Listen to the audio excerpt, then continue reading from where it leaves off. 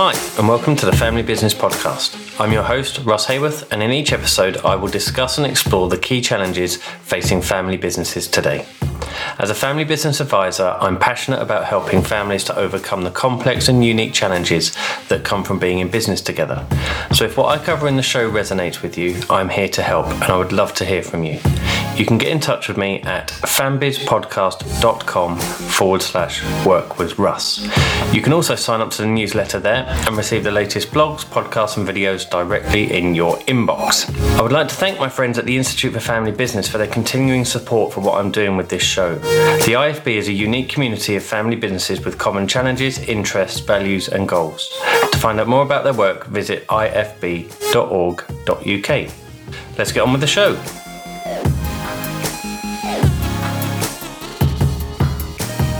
Well, hello and welcome to this week's show. I hope you're doing well wherever you are listening to this around the world. Great to have you. I am joined on this week's show by two gentlemen from Trusted Family. Now, helpfully, they are both called Edward. And yes, I do make a terrible joke about two Eds being better than one. So you have to bear with me on that one, but I couldn't resist. And the reason I'm interviewing them today is twofold. Firstly, we're talking about the role of digitisation within your family business. And it's a topic that's perhaps become more and more relevant over the last 12 or 14 months or so.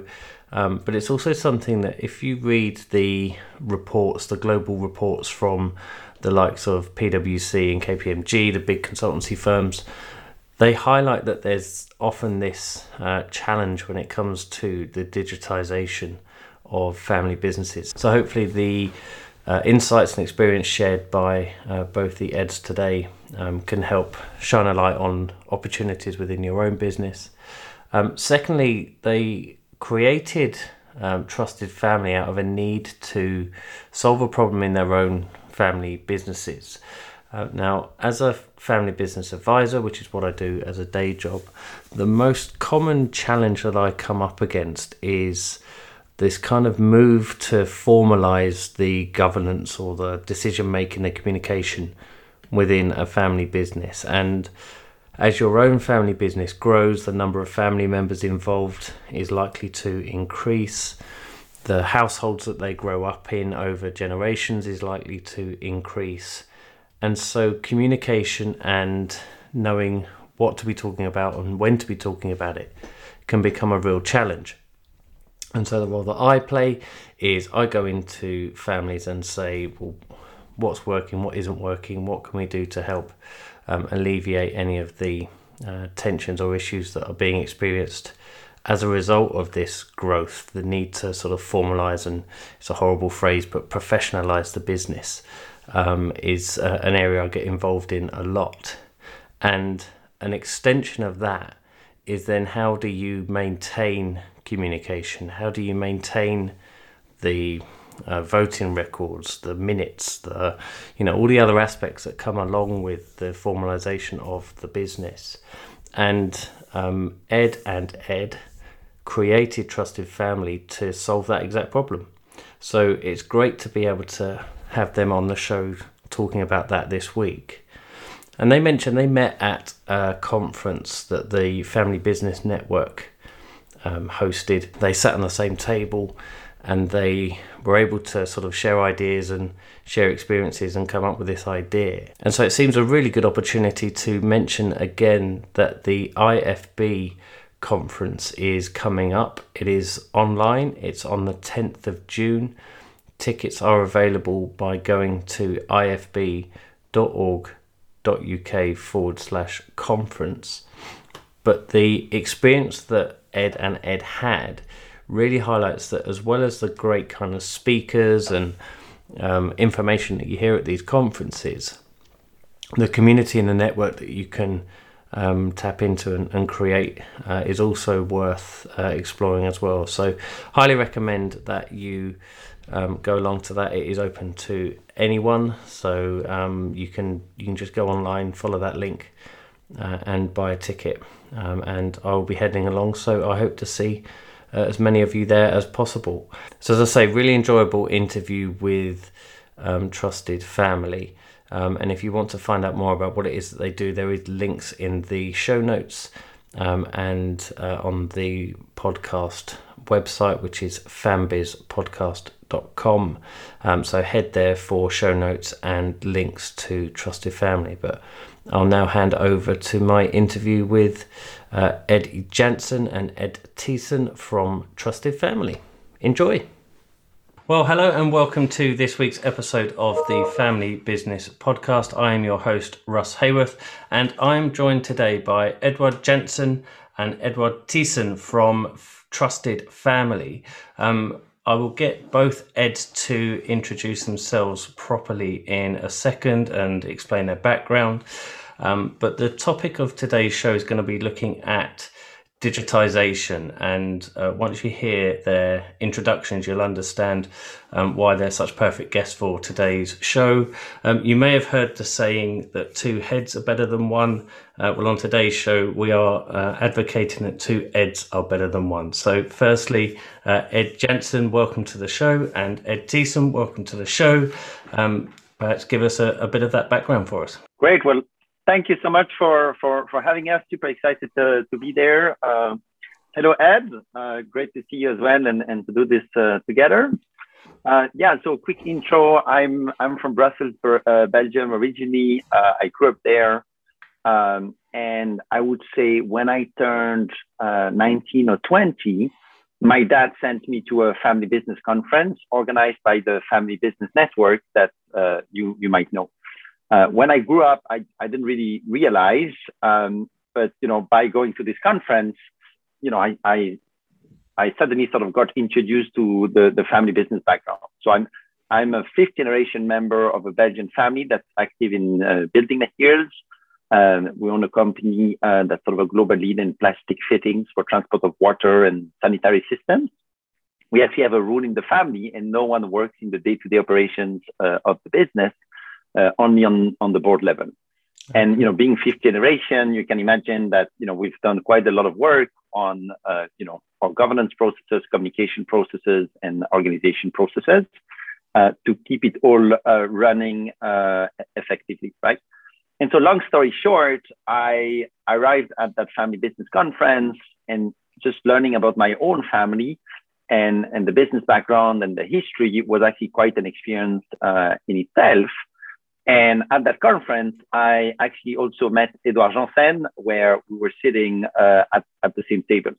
So maybe I can pass it on to Edward, where he can introduce himself and his own family, and then we can share how the idea for Trusted Family actually emerged from that conference. Yeah, definitely, with pleasure. Nice to see you, Ed, as well. So yeah, my name is Edward Jansen. I'm also from Brussels, Belgium. I'm around 8 years older than Ed Thiessen. And as a consequence, when we met at that conference, I had finished my undergrad, I had done a trip around the world, and then I had worked a few years in London at Morgan Stanley. And I was moving back to Brussels to work in our family business, which is Solvay, a chemical, 155 years old, large company listed on the stock market. And I was quite strongly shocked by the cultural differences at the time between Solvay and Morgan Stanley. And that's why I had accepted to go speak to that conference. And indeed, we sat at the same table with Ed and we started discussing and we had this idea of saying, that day we became more aware about how important fair process, communication and cohesion are within family businesses. And at the same time, it was the time 2007, 2008, when Facebook, LinkedIn were starting to emerge and to become bigger. And so that's how this idea came up of thinking, could we use these modern technologies to facilitate communication? And at first we thought within our own families, right? And to be honest, we were quite new and fresh into these topics. And we learned by doing it. And it's great to see nowadays, indeed, that Trusted Family has grown. But all the merit is to Ed Thiessen, because I've rarely been full-time in the project. I've worked full-time at Solvay, our family business, for now 15 years. And Ed Thiessen has been CEO. He has opened the office in the US, and Trusted Family now has 150 clients worldwide. Fantastic. And I think that the point that you both made there is that the solution was created, and as I mentioned in the intro, the topic of today is kind of digital, how to utilize technology to make things like this far easier. But it was Trusted Family was created out of a need that both of you saw in your own families, and that they were long established, successful family businesses. And yet this need existed in order to try and create a platform that allowed for better communication and coherency. And so in your roles as kind of the next gen in that environment, was that an advantage to sort of bringing in digital technology? Was it something where there were barriers because it was something that was digital and perhaps new and fresh? Kind of talk us through that side of things. I think what happened is by going to that conference, I think Christine Blondel was there from the INSEAD Family Business Center. And I think suddenly we realized that, family businesses go through the same transitions and go through the same challenges. Basically, every business is started by typically one founder, right? Founder gets married, has 2-3 kids, they get married, and then they have 2-3 kids. And so suddenly the family is 10, 15, 20, 30 people, right? You've all heard about the saying, shirt sleeves to search sleeves, right? Where I think less than 10% of family companies actually stay successful and together for more than 3 generations. And I think that really struck us. And we really tried to understand, well, how can we contribute to our own family businesses and try and really organize ourselves in the right way, right? And at that conference, we really learned the importance of communication, transparency, shared decision-making, fair process, etc. right? But, back then, it was over 10 years ago, digital technology was not where we are today, right? Most families would have one typical big family meeting a year to discuss what's happening. Most family companies are actually private, so there's not a lot of communication. And so I think what we realized is, over the generation, the family gets bigger, family spreads out over different cities and countries. And actually, often what happens is you have less and less family members who have an active role in the business, right? Maybe 1 or 2 still work in the business, but then all the others become sort of passive owners. And you start to have these dynamics between active and, passive owners. I think the second big trend that we saw is as you pass on from the first to the second and then the third generation, typically when you have a founder, it's a very strong character that's used to like sort of central decision making, etc. But the moment you pass on to the second or the third generation, if you want to stay successful as a family in the long run, what's really critical is this concept of shared decision making, right? You have to all look in the same direction and make sure you make the right decisions, right? And so learning to work together as siblings or as cousins becomes really, really critical, right? And so back then I was actually still studying, and I was passionate by technology. I learned coding when I was 16. And so long story short, we're like, there's a better way than just meeting in person and trying to do all these things. It doesn't scale, right? So we came up with this idea to basically build a board, shareholder, and family governance system, and sort of mobile app where any family member could connect to the system, but also our close advisors or our external board members, and see the information that's important for them depending on their role, right? Because in a family business, people have different hats. You can be a family member, you can be a shareholder, you can be a board member, and some people combine different hats. Some people don't have all the different hats. And so we needed to have that variation, right? And so I think that's really what happened. We realized that there was an opportunity for a digital platform. We convinced our 2 families that it was actually a good idea. It took us some time, but we got there. And then I think we started meeting on a weekly basis, and it took us probably about 9 months to a year to launch a first version of Trusted Family, initially for our 2 families. But I think what's really interesting was that Edward was already, I was only 19, 20 back then. I didn't have a lot of like work experience. Edward had some previous work experience, and with his brothers, he had also been active a little bit in the investment space and supporting, different startups and companies, right? So he had seen the entrepreneurial experience from an investor perspective. And so at one point, we realized that what we were building for two families could actually also be turned into a business. And I remember there, like Edward had actually a lot of experience in building a business plan, in thinking about scaling a business. And that started conversations about structuring everything we were doing in a way that it could be scaled and built up. Because like we did some online research, and in most countries, 60 to 80% of the companies are actually family owned or family controlled. And so we're like, actually, if we have this issue, there's probably a lot of other people out there that have a similar issue, right? So that's really how Trusted Family was born. Fantastic. And again, a couple of points that you mentioned there. Firstly, your attendance at the FBN conference and the fact that you were there to learn and understand that some of the challenges that you're facing as a family business are shared by lots of different other family businesses at varying different stages of their sort of development and age, and that you identified that your own business had this particular challenge around how do we, given that modern life has meant that perhaps family members are more dispersed, both geographically and in age range, but also that the kind of technology is starting to get a bit more useful. Utilizing that experience to then go, we've got a solution that we can provide to this. It is an exciting way to take that learning and development, because I think oftentimes when I speak to families, they feel as if the challenges that they're facing are theirs and theirs alone.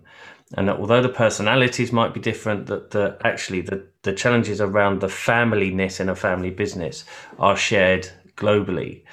And I think what you've created with Trusted Family is a way of kind of centralizing and utilizing technology to allow families to better communicate, to be able to avoid some of the us and them that can exist between, as you say, the passive owners and the active owners.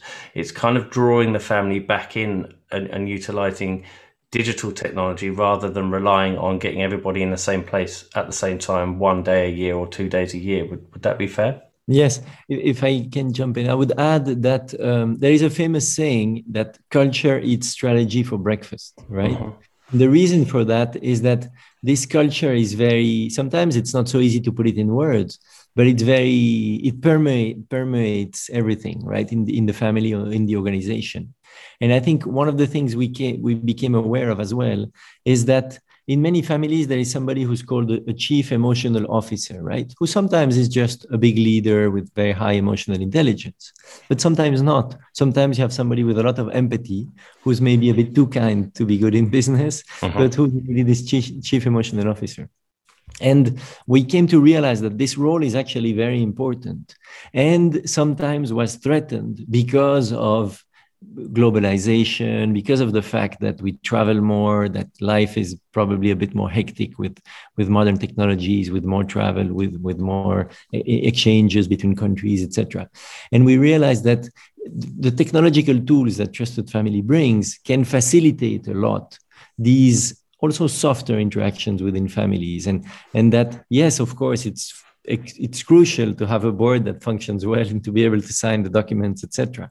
But it's also very important to be able to organize events or to communicate properly, etc. So it's the mix of these hard and soft aspects, which we think actually, and it's a bit like watering a plant, right? You don't necessarily, we've seen families where if they don't take care of these softer aspects, you don't necessarily see the negative impact in the short term, but you see the benefits in the medium to long term, because it's at the time when there is a crisis that you realize the value of having a family, like any organization, where the information flows, where people are ready to collaborate together, where they trust each other, etc. Yeah, just to react on that, I think the role of, basically what happens is complexity increases over time for all these families, right? More shareholders, more board members, more family members, more complex businesses, more global businesses, more information to manage, etc., right?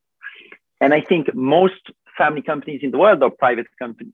So we always give the comparison. Every listed business in the world has a pretty developed shareholder relations team. They do roadshows all over the world. They invest a lot in their shareholders and in their corporate governance, right? in a family company, most of the time you go and talk to them. And yeah, it's sort of the side job of the chairman when the chairman, has some time to actually do it. But, it doesn't get prioritized or, there's not the right resources. And so I think a lot of work we started doing, through Trusted Families, actually to say, well, if something is important, you need to have someone in charge of it, and you need to have a budget allocated to it. So irrespective of the technology, what Jay was saying, the sort of this chief emotional officer or this chief governance officer, it's really critical. And it's not always a full-time job, but we believe that every family company in the world should appoint someone that's in charge of managing this complexity and these governance processes over time, right? And so it's been really interesting through Trusted Family. Now, we work with family companies in over 25 countries, and all the families we work with have identified, developed, and created that sort of chief governance communication officer role.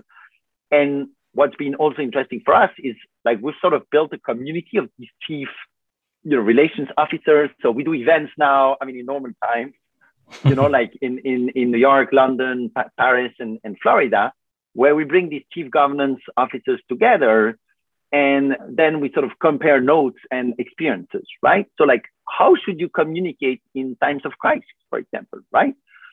Technology is there to help, but it's still like, what's the format? What's the information you share, etc., right? How do you engage and educate next generation members that are going to become shareholders, but that maybe have no interest in the legacy operating business of the family, right? Uh-huh. So a lot of these topics, what we started realizing is like everyone has the same issue. And because they all use our technology platform, we started building templates and best practices of like how to manage these like governance processes as a family company. Got it. And just talk us through a little more detail on the technology platform itself. I.e., if I'm listening to this and I'm a family member, whether I'm at board level, whether I'm at owner level, whether I'm working in a business or next gen listening, thinking I'm going into this business at some stage, just talk us through how the platform itself works. So I've had the advantage of seeing it in action, so I understand it. But I think if you haven't seen it in action, it's something that I'll let you guys explain what it is that it actually physically does. Yeah, so I think it's really simple. We didn't reinvent the wheel. We just try to understand how do families work in real life, right? And every family is going to have meetings. So they're going to set up either a board of directors of the company, maybe an investment committee, if it's sort of a family office or a financial family. Maybe they have a shareholders council or family council. They have, meetings with their advisors, etc., right? These meetings are really critical for the success of the family, because at these meetings, a lot of information is being reviewed, a lot of decisions are being taken, etc., right? And so we think that these meetings are critical for the long-term success of the family. So we've built technology to help everything linked to that meeting flow, right? How do you prepare the meeting? How do you actually run the meeting? How do you follow up on the meeting? Make sure that the right decisions are taken and followed up on. How do you approve and sign minutes? All that stuff, right?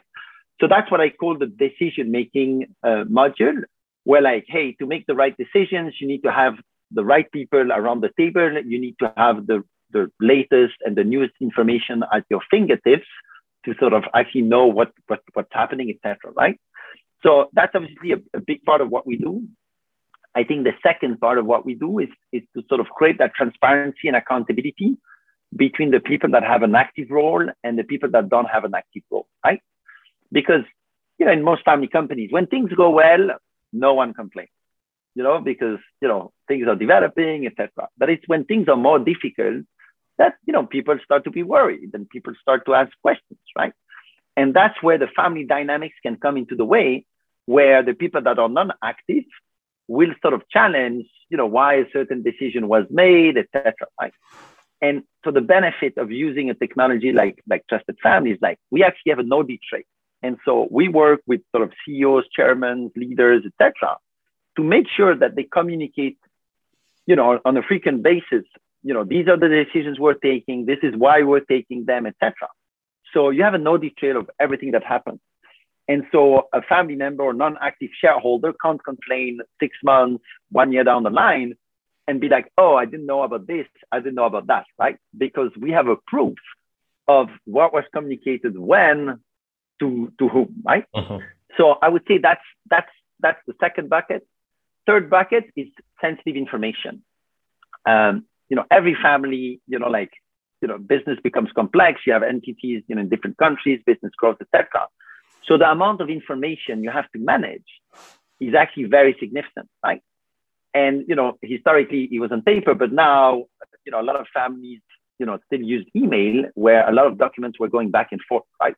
But first of all, email is not very secure. Like if you send a document to 10 people, that document actually gets copied on 10 different email boxes, right? You have no clue if it's read, you have no clue if it's being forwarded, etc., right?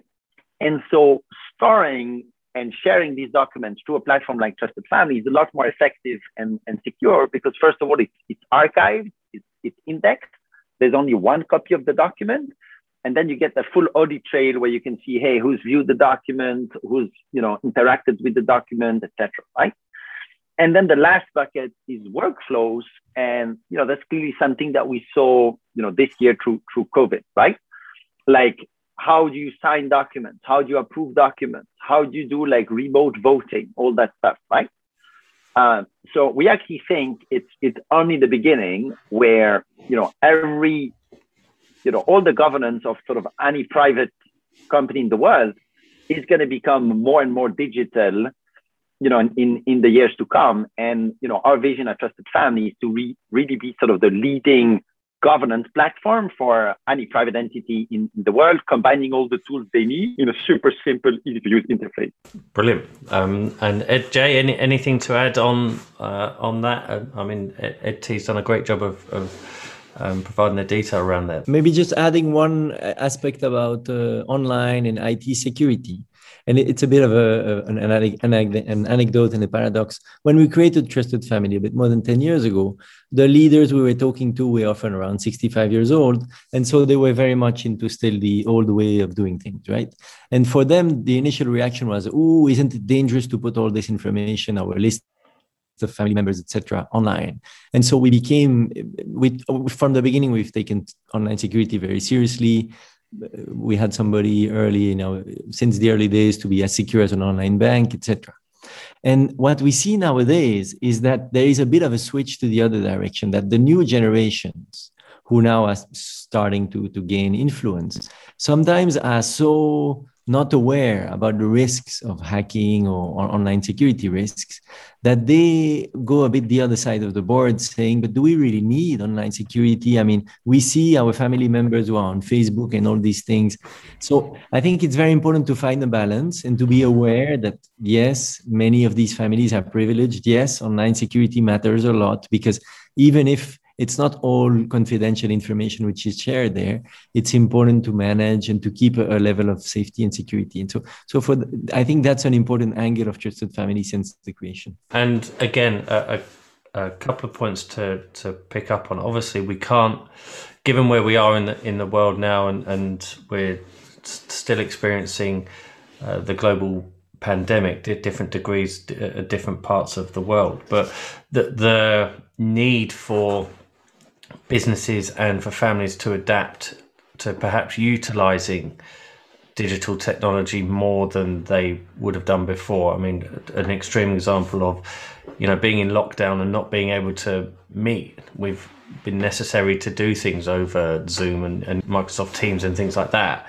And so are you seeing that businesses are more open to utilizing technology? It may still be a little bit too soon in what we're experiencing to understand that, but presumably that's the direction of travel given what's happened. COVID's kind of been an accelerant towards the sort of progress we're seeing in utilizing technology. Is that something you're seeing? I think the last 12 months were a big change for many family companies, right? Because like if you remember back in March and April, I think the biggest topic on everyone's head was the level of uncertainty, right? It's like one of these crises that none of us has ever seen for a long time, right? So a lot of family companies were not prepared and had to adapt very, very quickly, right? And so I think, there was obviously the health crisis, but, linked with sort of an economical crisis. And so there was just a lot of uncertainty. And so all the topics, we talked about earlier in the call were just more important, right? Like these active versus non-active family member dynamics were exacerbated, right? Because all the non-active ones were like, oh, like, what's the family company doing, right? And also the leaders of these family companies, they have to make massive decisions very, very quickly with not a lot of information. And we'll only know in 6 months or 1 year from now if the decisions they took back then were actually the right decisions, right? And so, we worked very closely with many of our existing clients to actually think, well, how do you communicate in times of crisis when you actually don't know a lot of things? And a lot of families adopted sort of a scenario planning approach where basically every week they had sort of a crisis meetings and they would start, hey, this is what we know today. This is what we don't know. And these are 3-4 things that could happen over the next, 1 to 6 months, for example, right? And as sort of reality kicked in, depending on the different scenarios and how countries reacted, etc., families had to adapt and make decisions, right? And so a lot of our clients actually started communicating in that format to the non-active members to be like, well, this is what we know, this is what we don't know. And these are the decisions we're taking today based on the information we have today, right? Because what a lot of family companies didn't want to have is on top of the health crisis and the economic crisis, you don't want to have a family crisis that sort of adds on top of that, right? I think obviously that the next thing is just, I think it really accelerated the digital transformation because, board meetings had to happen and they had to happen remotely. So a lot of family members that would, not like to engage on video, etc., actually like were forced to get there. I think we've also seen some really amazing stories where like, some family companies that had a very strong focus on sort of in-person meetings. Well, they actually realized that, for family members living abroad, outside of the home country of that family company, traveling every time for a meeting is not always doable. But suddenly when you transition all of that in the digital space, everyone is equal, irrespective of like where you live in the world, right? So I think there's actually, like, we've heard some really cool and amazing stories of like families that created virtual family and shareholder meetings and sort of created new formats to engage the family members in sort of this very special year that we lived through. And I mean, even for Trusted Family, it was a very intense year. Like we hired 10 people over the last 6 to 8 months. Most of them we had never met physically when they joined us, right? All the team was remote. So we sort of launched a few initiatives to build connectivity between our team members, So like one initiative that works really well is actually, it's a random virtual coffee session. So we coded a little script where like at the beginning of the week, we just take all the list of Trusted Family, team members, and they get matched with someone randomly from the company. And we suggest that they have a virtual coffee during the week where they can't really talk about work, for example. And like, it's a very small initiative. It takes 15, 30 minutes every week. But suddenly people that, are not in the same team and rarely talk to each other get an opportunity to get to know each other, to speak to each other, etc. And, that was actually suggested by one of our team members that implemented the idea. And yeah, we've seen a lot of cool initiatives like that where sort of, employees just came up with an idea and then executed on it to keep building that culture. That's a great idea. That's a really cool idea because, again, we're hearing about where businesses are having to work more remotely and not necessarily be in the same location, that those kind of water cooler moments are being missed and the opportunity for just conversation and checking in on people is being missed. And so again, I think if people are listening and looking for ideas of how to do that, then that's a great way of doing it. people may be listening and thinking that there is an awful lot within their business that could benefit from moving down this kind of digital route, be that, moving meetings to more remote meetings like Zoom or Teams, things like that, putting documents into kind of electronic format rather than having the paper trail here, there, and everywhere. In your experience, where's a good place to kind of start that? If it is something where we're going, look, we've resisted long enough, we're going to actually have to go down this route, and we know we need to improve these things. You can kind of, again, stereotyping, but the more senior generation who are more traditional and say, well, actually paper-based is great and I am digital because I am using email. Actually, we're saying, let's go one further to increase the security aspects of it. Where's a good place for them to start in that journey if it is something that is still pretty new to them despite the last 12 months? I mean, I think I would say something, again, if something is important, appoint someone in charge of it. And I think a lot of operating companies now have a sort of a chief digital officer who are people with digital experience that look at the entire, company footprint and activities and try and understand where can digital help, right? Digital can help, to increase marketing and sales operations, for example, can increase, internal productivity and communication and transparency, right? So there's a lot of things where technology can help. And, I think someone should be in charge of it. And then depending on the specific situation of that business, they should build a roadmap and a strategy with their priorities for the first 12 months, and then evolve that in sort of a 2-3 year plan. Yeah, I would add that the challenge in answering that question is that it's such a gain of time and energy and efficiency in everything that you can transform, right? From the manual or the old way of doing it to the digital. It's the case if you sign a document online, for sure. It's the case if you organize a meeting online. It's the case if you archive. It's the case if you use Doodle, for example, if you scratch your head trying to put six people together in a and find the slot within, let's say, 2 weeks. Often it's a bit of a nightmare, and with something like Doodle, it facilitates it a lot. So of course, this whole sector has boomed a lot, and in my view, it makes life easier, right? It facilitates many interactions, it allows to focus more on the things which probably create more value, which are more delicately complex or rich in a sense. As part of the kind of process of implementing a platform such as Trusted Family, I know you guys spend time talking through that with potential clients who are looking to use that system.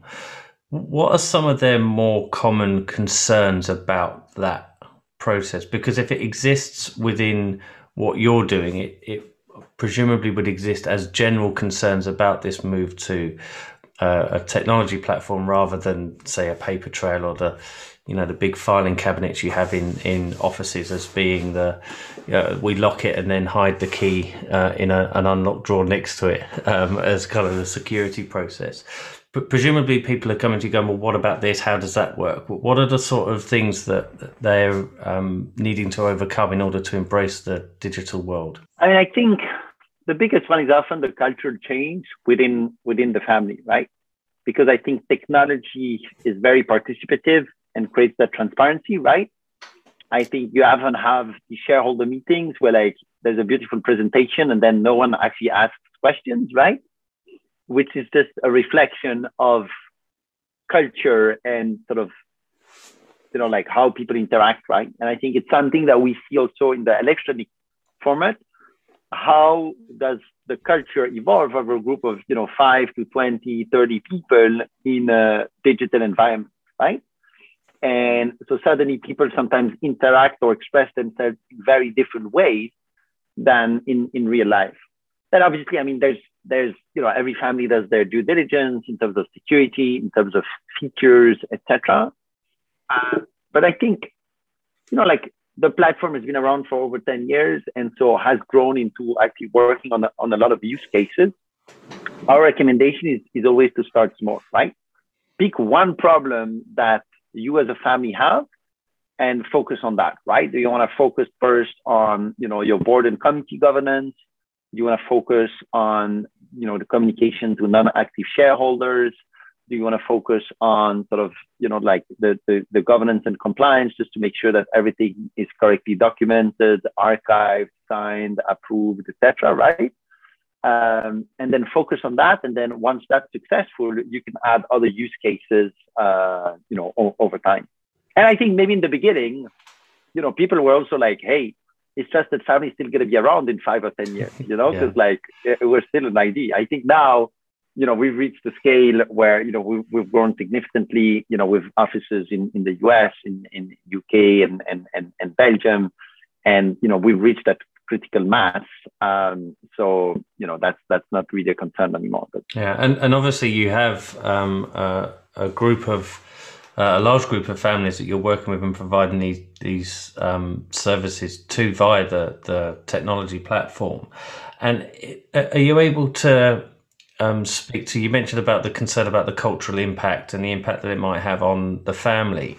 Presumably you have people who have come in with that concern that have then realised that actually this has made communication far more efficient. It has made, again, it's kind of been forced under the microscope over the last 12 months because there hasn't been an alternative to the kind of digital way of looking at things.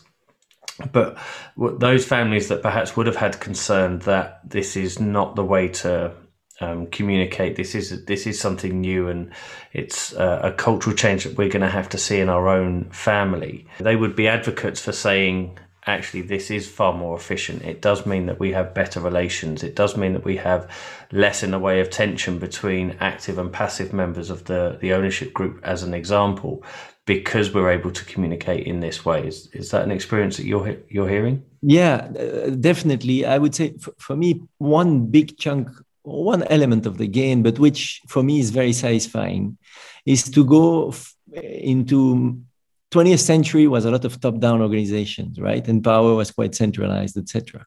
And one big gain when you create a flatter structure, for example, through using digital tools like the ones of Trusted Family, is that suddenly you empower people much more, right?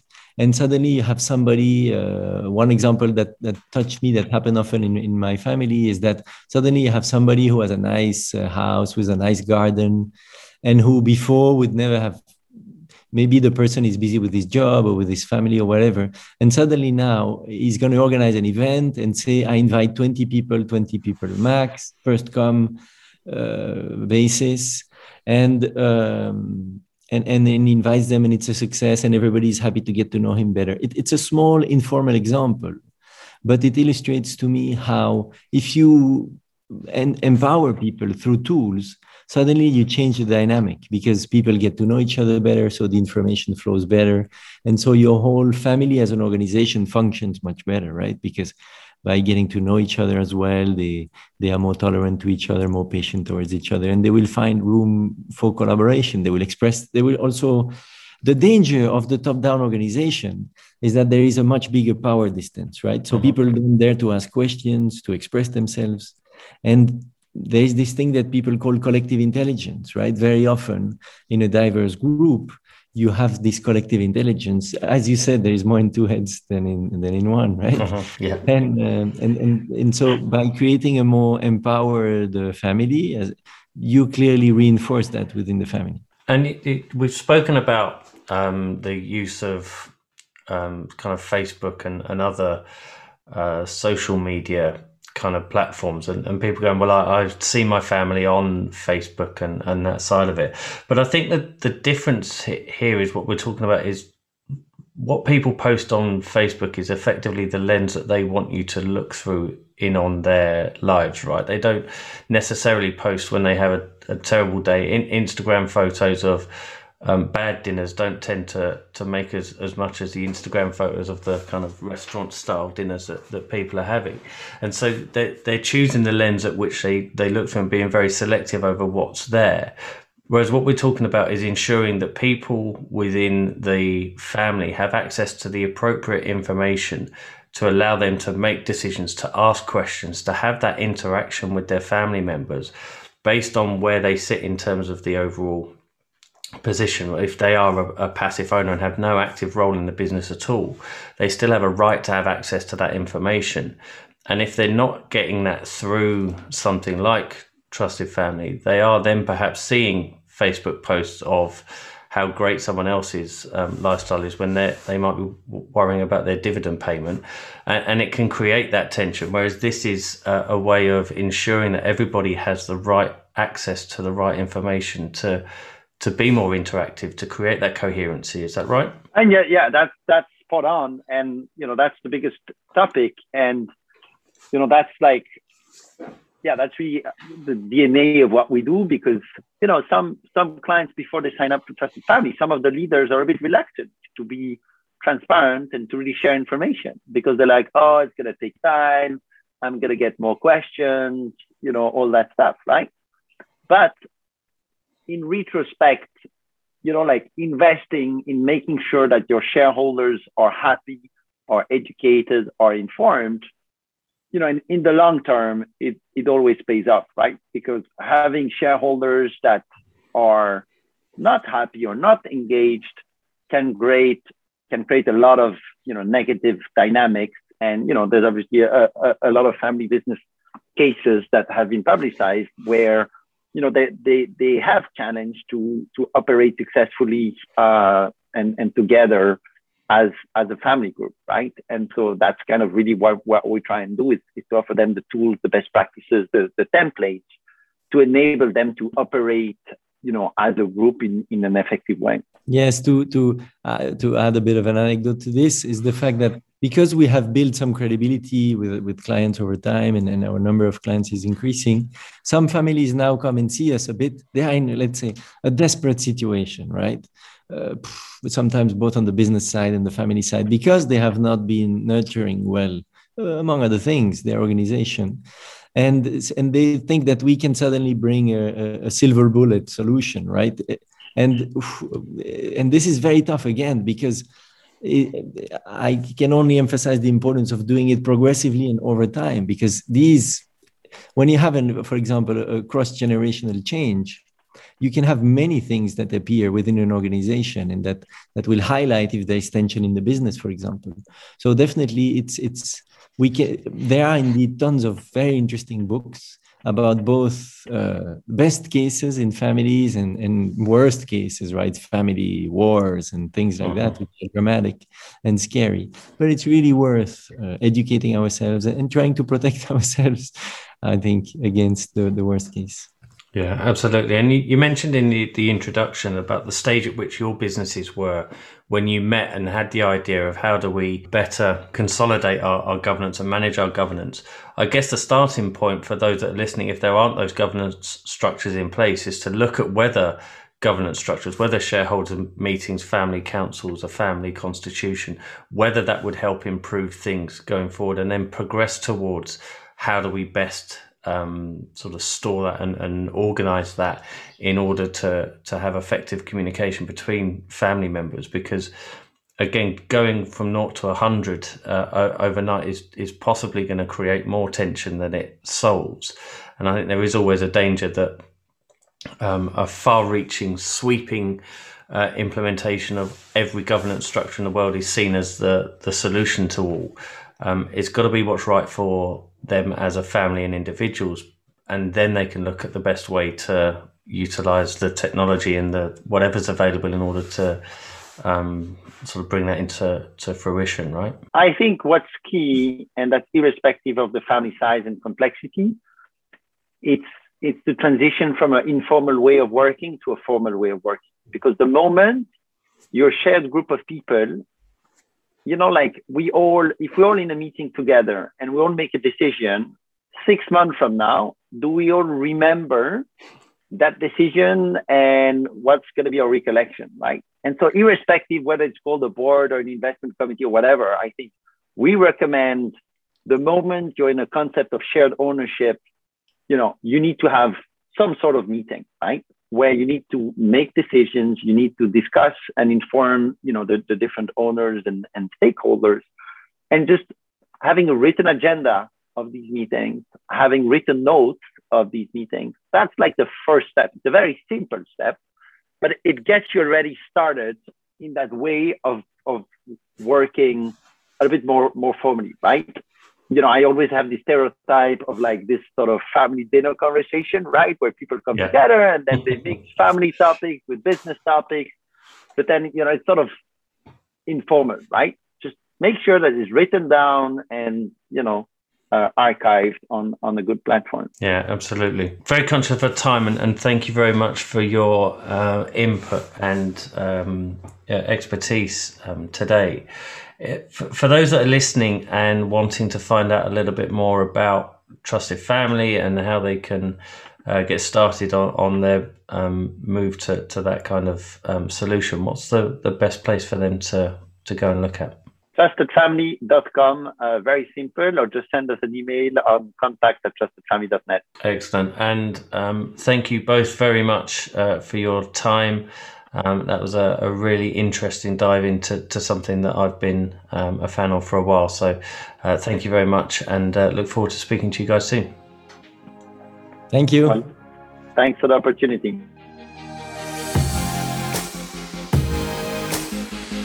Thanks for listening. I really do appreciate it. If you found the show helpful, please consider leaving a review on iTunes and remember to subscribe to our newsletter. If what I've covered in the show resonates with what you are facing in your own family business, I can help.